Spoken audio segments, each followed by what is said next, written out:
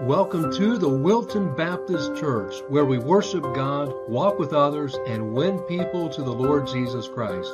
I'm Pastor Steve, and our congregation is pleased to share this message with you today, and we pray it'll be a blessing and an encouragement to you. Blessings as you listen or watch.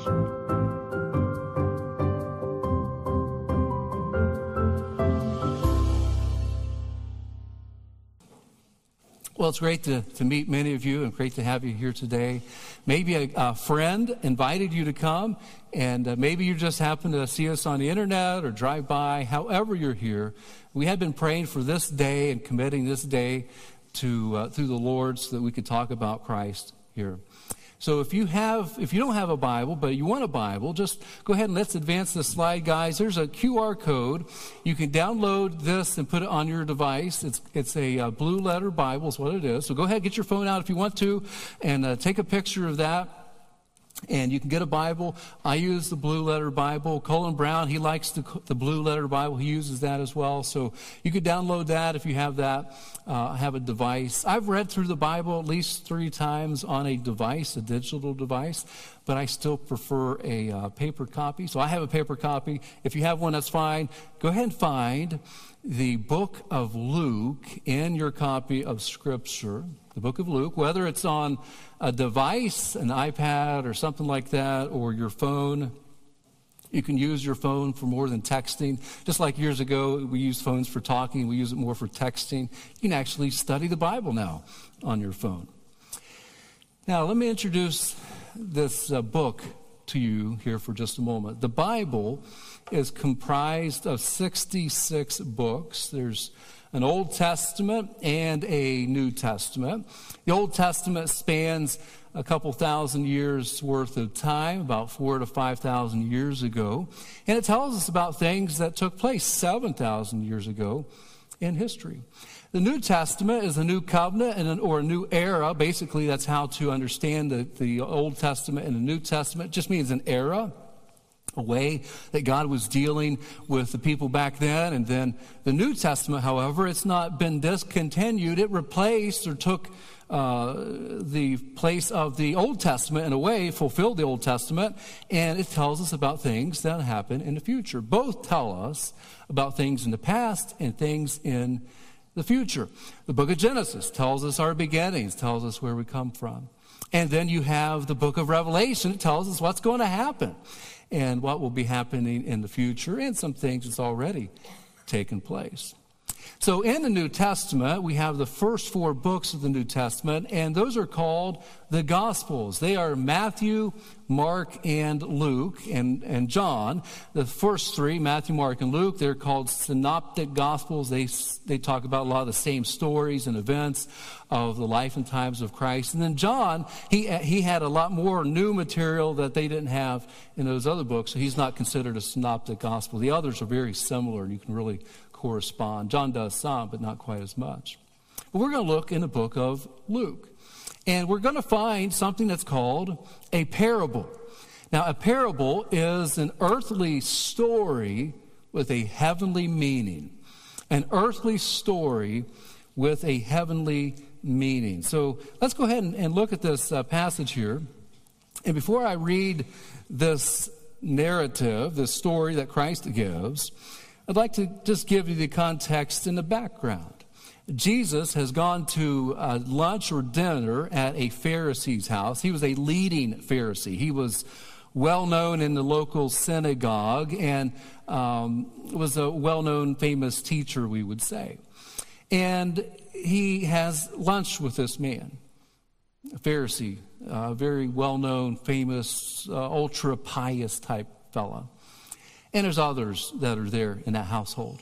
And then there are what they would call sinners or publicans, people that are not Pharisees, that were kind of looking at this, and they were gathering around. They had heard some of the stories about Jesus healing people. They had heard some of his teaching, and his teaching really had turned upside down the teaching that the Pharisees had been giving to the people. They were not really following the Old Testament as prescribed. They had added a lot of things.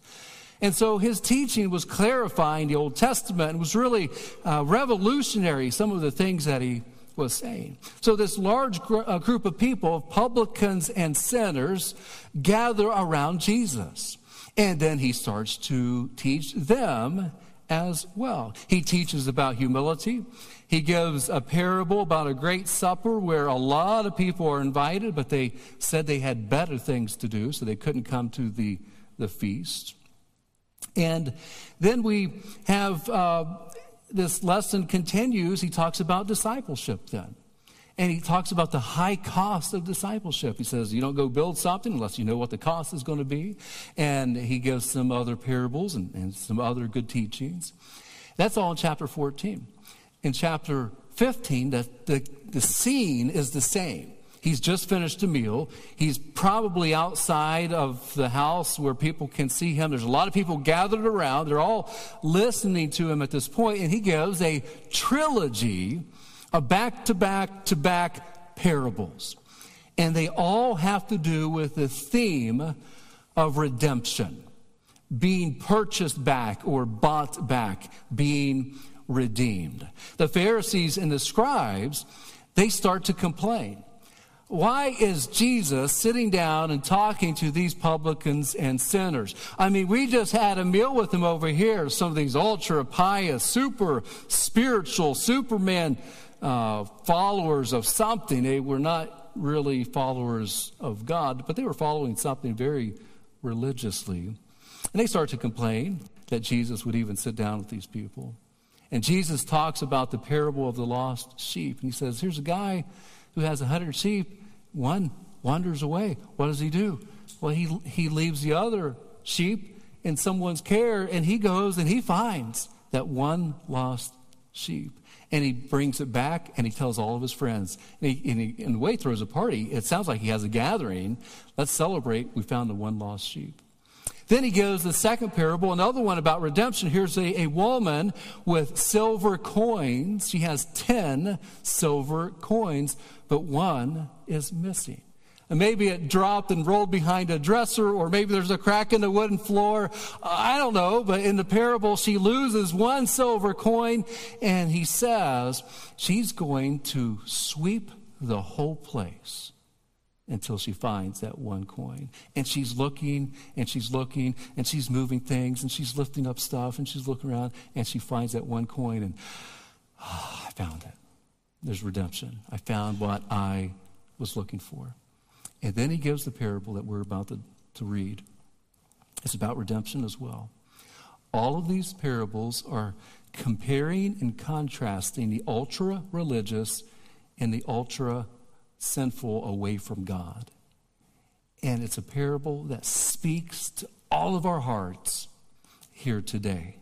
Notice, if you would, this parable about the two sons. The day both sons come home. We call it the prodigal son. A lot of times it's how it's titled. But really, I think you could understand it's about two sons, and it's about the father's response to both sons. When it comes to redemption, both of them need some redemption. So let's read here, beginning in verse 11. He said, this is parable number 3, a certain man had 2 sons. And the younger, that word just means neos, novice is a way you could understand that. Just novice. He was young. The younger one said to his father, Father, give me the portion of goods that falleth to me. And he divided unto him his living. And not many days after, the younger son gathered all together and took his journey into a far country, and there wasted his substance with riotous living. So whatever monetary things he felt he had coming, the father divided it up and gave him his inheritance ahead of time, basically, dividing it up evenly with the elder son. And he goes and wastes it all. He has this riotous living. The word riotous has to do with disorderly. Disorderly. It was an unordered life. He had no personal discipline. He had no restraint, is the idea. Neglectful. He was neglecting things he knew he should be doing and participating in. He was neglecting that. He lived a life of chaos and disorder. That's the younger son. He wasted all of it. Like sometimes you hear people get a bunch of money, they win money, or they're given all the money and they waste it all, and they go into addictions and things like this. Okay, same idea. Same idea. And when he had spent all, there arose a mighty famine in the land. And he began to be in want. There was an economic downturn. And if you've been around long enough, you've experienced economic downturns at times in your life, not just nationally or state or local, but just personally perhaps. But here it was a national thing, and this parable of famine affected that entire land. So an economic downturn and a lack of food, things to eat. And he went and joined himself to a citizen of that country, and he sent him into his fields to feed swine. Anyone ever work on a pig farm? Okay. And this is kind of a bizarre just thing. Here's assumingly he's talking to a Jewish audience. He's working with pigs that don't really go together real well because of the Old Testament law that many of them would have adhered to. But here he is. He's working with this swine. And finally, notice if you would, he joined himself, and he sent him to the fields to feed swine, verse 16. And he would have fain and filled his belly with the husks that the swine did eat, and no man gave to him. When you shuck corn, you eat the corn, you leave the husk. But animals like that. And this guy is gnawing on corn husks, perhaps. He's just eating pig feed to survive. But notice, no one gave anything to him. No one had any compassion for him. Verse 17, when he came to himself, he came to his senses. He finally woke up one day after all the riotous living. It was like a terrible nightmare, but it was a real event that took place in his life. As this parable goes, he came to himself and said, how many hired servants of my father's have bread enough to spare? They don't only have just what they need, they have food to spare, and yet I perish with hunger. I'm dying over here. I'm so hungry. Eating the pig slop. I will arise and go to my father. Best decision of his life. Best decision of his life. I will arise and go to my father. He decided. But listen, a lot of times you make a decision, but you don't follow through. He actually got up and went. Sometimes we make a good decision, and you'll be confronted with a decision at the end of the service today. It's good to make a decision, but go ahead and follow through with it. He gets up and he goes. I will arise and go to my father and say unto him, Father, I have sinned against heaven and before thee, and am no more worthy to be called thy son. Make me as one of thy hired servants. So he has this message. This is what I want to convey to my Father, so that maybe he'll let me come back. I mean, these servants, they work and they're fed a lot better than I am. Maybe he'll let me back as just one of the hired servants. That'd be a lot better than the condition I'm in right now. He arose, came to his father, but when he was yet a great way off, his father saw him and had compassion and ran and fell on his neck and kissed him. What a reception this younger, sinful, wasteful, gluttonous son receives. And the son said unto him, you could just imagine as they're embracing, Father, I have sinned against heaven and in thy sight. I've sinned against God is what he's saying. I've sinned against you and against our family, and I am no more worthy to be called thy son. He demonstrates great humility before the Lord. But the father said to his servants, bring forth the best robe and put it on him. Put a ring on his hand and shoes on his feet. Bring hither the fatted calf and kill it, and let us eat and be merry. For this my son was dead and is alive again. He was lost and is found. And they began to be merry. And then the elder son, the word is presbyteros, elders, the older brother, was in the field. He should have been more mature about this whole thing, but he wasn't. Because he felt confidence and assurance in a list of rules and in practicing what we could convey as religion. The elder son was in the field, and as he came and drew nigh the house, he heard music, dancing. This is a party going on. And he called one of the servants and asked what these things meant. And he said unto him, thy brother is come. Thy father hath killed the fatted calf because he hath received him safe and sound. And he, the older brother, was angry and would not go in. He would not go into the house. But notice what happens. Therefore came his father out and entreated him. If you want to underline any word today, underline or circle that word. I'll tell you what it means here in just a moment. He entreated him. And he answering said unto his father, Lo, these many years do I serve thee, neither transgressed I at any time thy commandment. And yet thou never gavest me a kid, that I might make merry with my friends. You never threw a party celebrating me, Dad. I've been here working. I've been slave labor for you, Dad. I've done all the checklists that you've given to me. I've obeyed the rules in this household, Dad. You never celebrated me. You never gave me a party. You can maybe feel what he's saying, but he's angry about this. He has a lot of self-righteousness. As he continues, but as soon as this thy son was come, he didn't even call him by his name or say my brother. He said, your son came back, which hath devoured thy living with harlots. Thou hast killed for him the fatted calf. And he said to him, Son, thou art ever with me, and all that I have is thine.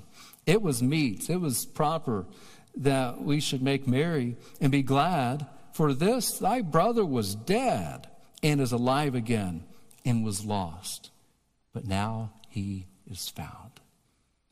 Here's the parable of two sons and a father, the prodigal son story. Both sons were lost. One just was living at home. Both sons were lost. And God, in this case, when you make the analogy, brings them both back in. I want to challenge everybody here this morning, all whoever would listen later on, to come back home to God. Come back home to God. And we come through the person of Jesus Christ. Here's three observations from this parable. The first one is this: both sons were unworthy. Both sons were unworthy. Both were sinners.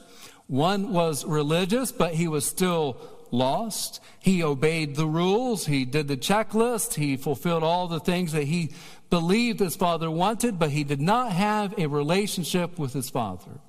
He wasn't close to his father. It was mechanical. It was, I have stuff to do, but it was not a close relationship.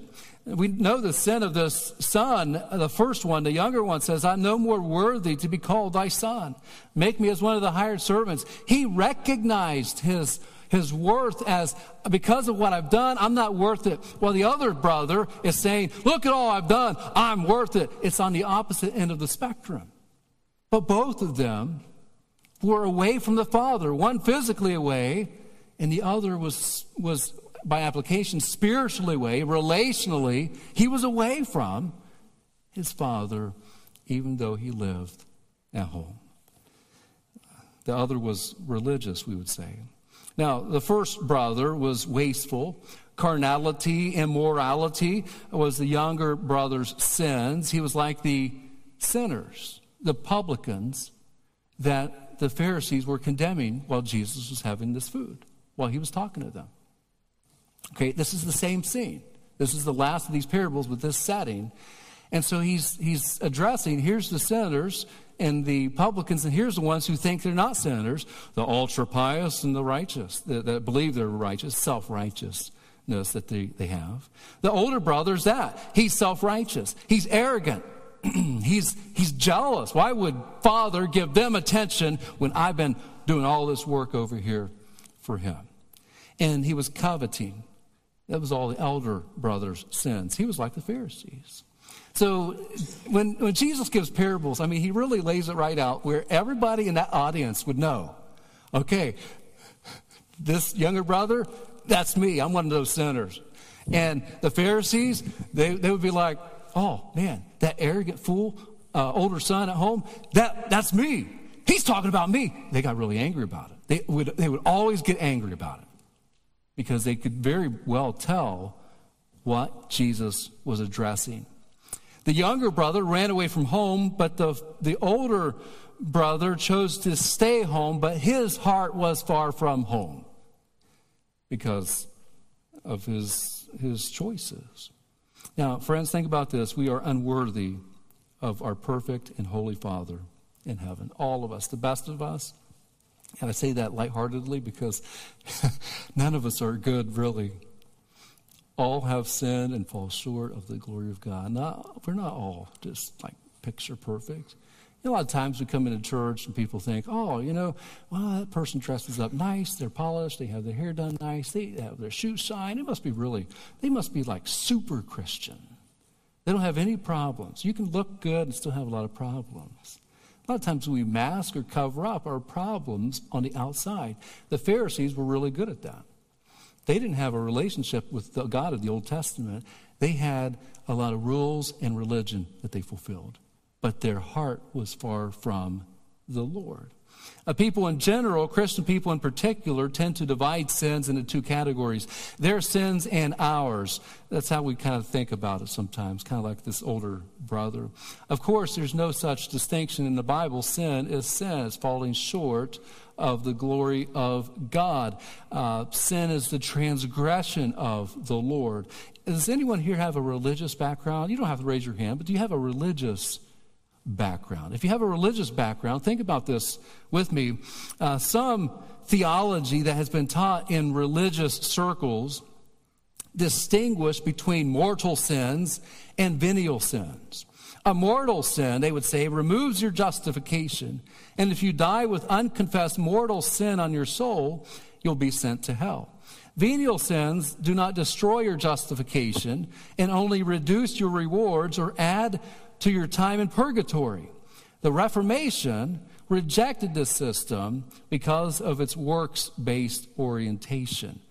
And the Bible doesn't talk about purgatory, and it doesn't talk about levels of sin, like some will condemn you to hell and others do not. All sin is equal, and all sin was paid for at the cross. No matter how, in our human estimation, we tend to categorize, like, oh, it's more big. Yeah, okay, that's Pharisaical thinking. That's Pharisaical thinking. We should be like the younger brother. I am unworthy. I am absolutely unworthy, but Dad, would you let me back? We should be that humble. My sin doesn't have a category to it. It all nailed Jesus to the cross. He carried all of it there, no matter how big or small. Well, I've been religious, I've done some good things. I've cared for people. I try to love my neighbor more than I love myself. Okay, well, pat yourself on the back. It doesn't make you a Christian. It doesn't do it. We have to come through Jesus to Christ. All have sinned and come short of the glory of God. Romans 6:23 says the wages of sin, it's what we earn. You earn a wage for your work, for something that you do. What we earn for our sin, and again, there's no category to it, the wages of sin is death. And I love this conjunction here, but the gift of God is eternal life through Jesus Christ, our Lord. In 1 John 1:7, if we walk in the light as he is in the light, we have fellowship one with another. And the blood of Jesus Christ, his Son, cleanses us from all sin. It doesn't say that, this younger brother, he can't be saved because he has so much sin. And it doesn't say this guy is so good that he doesn't need to be saved because he's a Pharisee. No, the older brother needed salvation just as much as his younger brother, but he had a harder time seeing it. Both needed redemption. So both sons were unworthy. Number two, then, both sons were unconditionally loved. Notice in verse 20 how the father responds. He arose and came to his father when he was yet a great way off. You know what that indicates to us? The father must have been looking off his front porch, looking down the road to see if his son would ever come home. He'd been gone a long time. So I just imagine he was looking every day for his son to come back. He was looking for his son to return. And so when he was a great way off, his father saw him, had compassion, ran, fell on his neck, and kissed him. In verse 28, we'll come back to that in just a moment, but think about this compassion here. Compassion means to be moved as to one's bowels. It's the innermost part of somebody. So he had just this, oh, wow, my son's come back. If you have ever had like a sensational feeling when something that you did not expect to happen or that you were hoping for happened and it did happen, and there's like an emotion that rushes over you physically, okay? An emotion that rushes over you physically and you feel it. There's three parts to you, body, soul, and spirit. So it's all connected. At certain times you can really feel that. That's what he felt. If you've ever had that, here's an emotion, and it overwhelms my whole body. He felt something over his whole body. He had compassion. He's moved within him. And he gets up and he makes haste. He runs to him, to where his son is, and he fell on him. That didn't mean he tripped along the way. He fell on him, meaning he embraced his neck. That's what the word means. He embraced his neck. He hugs him. He shows a common greeting even today of acceptance. When I'm hugging somebody, I accept you. I value you. You are important to me. He was loved unconditionally, and when he said, Father, forgive me, I've sinned against heaven and I've sinned against you. Let me be one of your hired servants. The Father doesn't have any of that. He says, no, I already accept you unconditionally. You're not having to work around here. You don't have to do a checklist of things for me to accept you or to value you or love you or cherish you. I love you. And here's the son. He had repented from his wrong. He comes to the Father, and his Father's arms were all wide open. He was ready for his son. Now, maybe you've been religious. God does not love you for your religion. He doesn't love you more because I do religious things. That's not what the Bible teaches. Notice in verse 28, as he was angry, the older brother was angry, he would not go in. Therefore, his father came out and entreated him. The word entreated, that's the word you underlined or circled earlier. It's the word parakaleo. One of my favorite words in Scripture is the word parakaleo, and it means to come alongside, to come alongside, to call to one side, to summon. That's what the word is. When the Bible speaks about the Holy Spirit being the comforter, it's the word parakalete, parakaleo, to come alongside. And so the father goes out to the older son who's steaming, he's hot. You never gave me a party. Come on, Dad. And he goes out to where he's at. And he doesn't just talk to him. He puts his arm around him too. He puts his arms around his neck, if you would. He comes alongside the older brother. And he lets him know, I accept you. You've been here, and the reason I love you isn't for all the stuff that you've been doing. He's conveying a similar idea to him. You see, God wants to come alongside you and I with a real, vital relationship. He goes on to say in verse 31, son, everything that I've had, everything I have in this place, it's been yours all this whole time anyway. You just didn't know it. So here's a son who was involved in a checklist, a ritual, but he didn't have a close relationship with his father. What's your relationship with God like? Is there rules that you have to do? Is there a list of do's and don'ts? Like, I've got to do this. I need to make God happy today. He may not love me. I don't know if I'll be saved if I don't do this, this, and this. I don't know about that. Okay, that's not the way that it is. And Jesus, as he conveys this parable, is making that very clear, friends. As if you are a Christian, we should have a vital, real, authentic, walking and talking with God, just like we're conversing with us here today. He wants to come alongside of you like that. Natural birth ushers a person into the natural world where a supernatural birth is needed for a person to be born again, to be spiritually a son and a daughter of God. Romans 5:6 tells us, for when we were yet without strength, in due time, Christ died for the ungodly. Okay, that's me. That's the older brother. That's the younger brother. And however we want to categorize it, everybody in between. We're all sinners falling short of God's glory. So he died for us. Romans 5:8, but God commendeth, that means demonstrated or proved his love toward us in that while we were yet sinners, in spite of our sin, Christ died for us. He took your place. He took my place.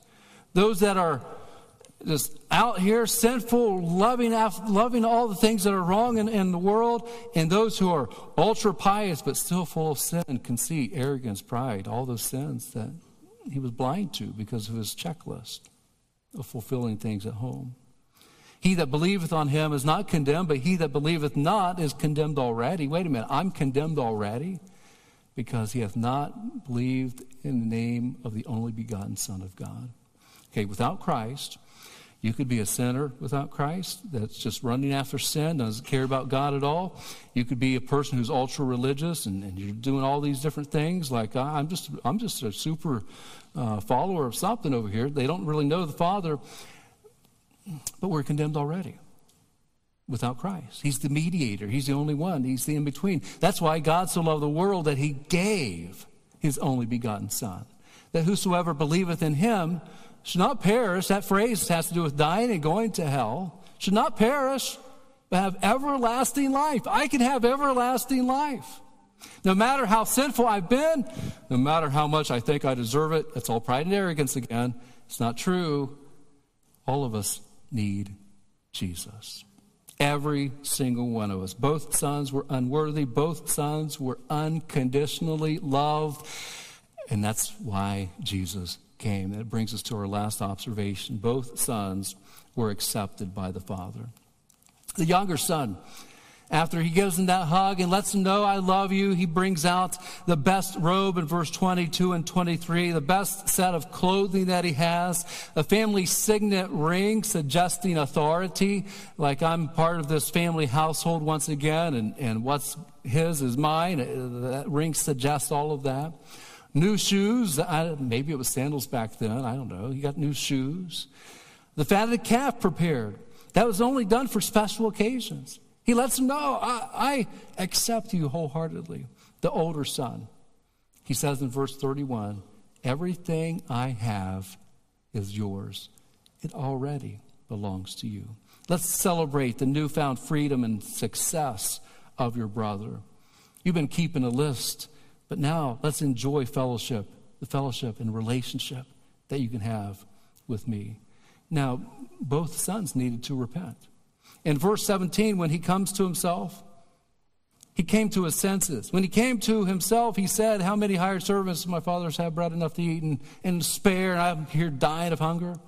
Okay, he repented. He made that decision. I mentioned at the very beginning. He made a decision to turn around and go back to his father, to go back home. And he did. He made that decision, and then he went.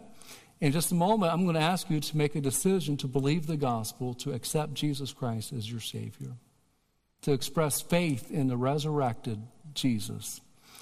And that's a decision of your heart. You got to believe it and act upon it for yourself. Now, the other son needed to repent as well. Verse 32, he needed to repent. Hey, everything that I have is yours. It was meet. It was necessary. It was proper that we should make merry and be glad. For this thy brother was dead and is alive again and was lost and is found. Now here's something that Jesus doesn't finish the story. We don't know what happened with the older brother. But did he need to repent? Yes. Did he come back in the house? I hope so. We don't know. He left us there because a lot of times, if we're like the Pharisees, we're the ones who look good and act good and think we're good, and why do I really need to repent? A lot of times. So Jesus kind of leaves us hanging on what happens with the older brother. We need to be like the younger brother. He needed to repent of his pride and arrogance, his condemning attitude, his self-righteousness. I don't know if he did. I don't know. This is an earthly story with a heavenly meaning. Everyone here is one of these two brothers. Either you already know it, I fall short of God's glory. I can't save myself. I can't do it. Or I've been working really hard for this. I deserve salvation by now. Okay? Both are wrong. Both need humility and confession and repentance. Repentance is required.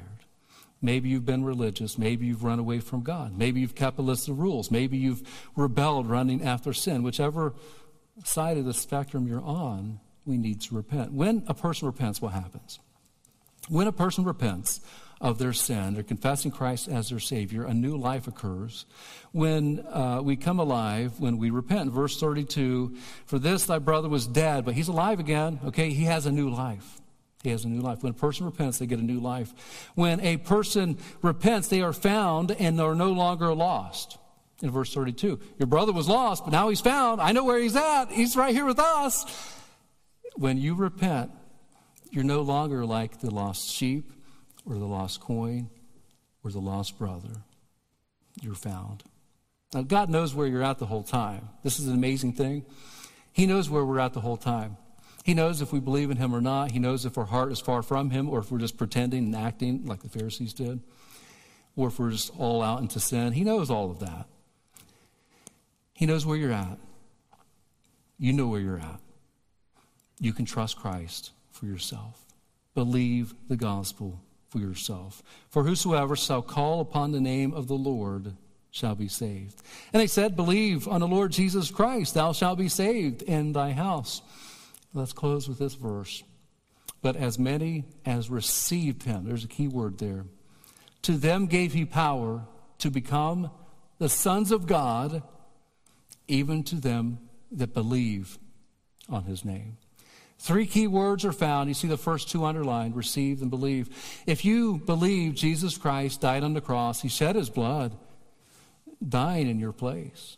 And we've read verses already today that his blood is what cleanses us. It takes care of the sin on our behalf. After being dead for 3 days, he rose again, and then 40 days later, he ascended into heaven. And it's amazing. He's praying for you. He's offering salvation to you today. He's right here with us. His Spirit's right here with us. But if you receive Jesus Christ, you're believing in the death, burial, and resurrection. You've expressed faith. You want to acknowledge he is my Lord and Savior. Then you become. That's how you become a Christian. I believe in Jesus Christ. He's the risen Son of God.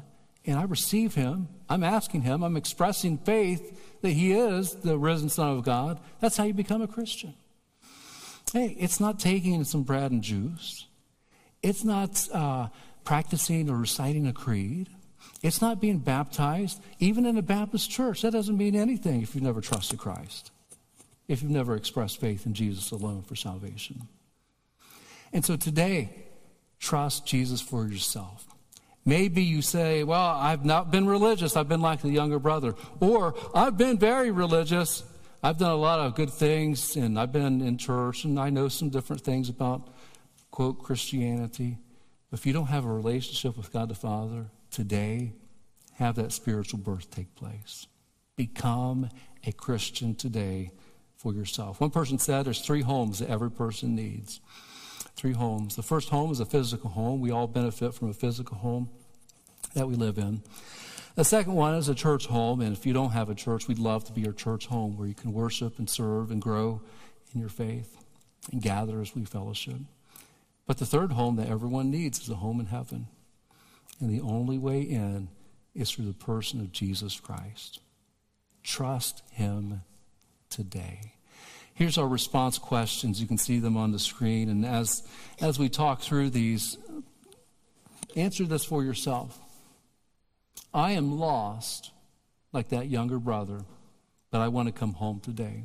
I want salvation. The second question is this. I have been religious, but lost. I want a relationship with God the Father today. I want salvation as well. And then third, for the Christians here today, has the rules of religion gotten away with your walk with God? Are you fellowshipping with God? Are you really walking with God?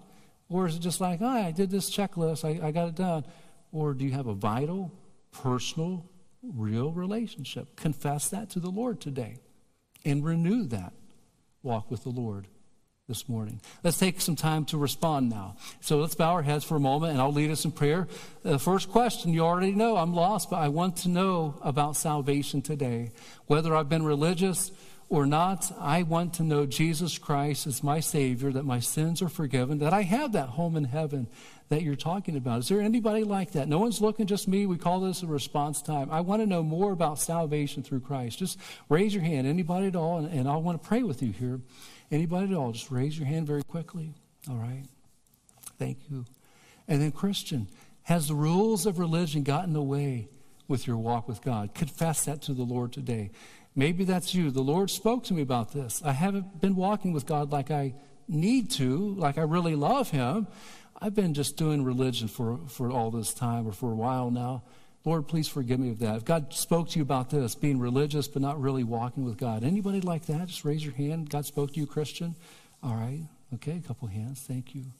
If you've never trusted Christ, let today be the day. Believe the gospel for yourself.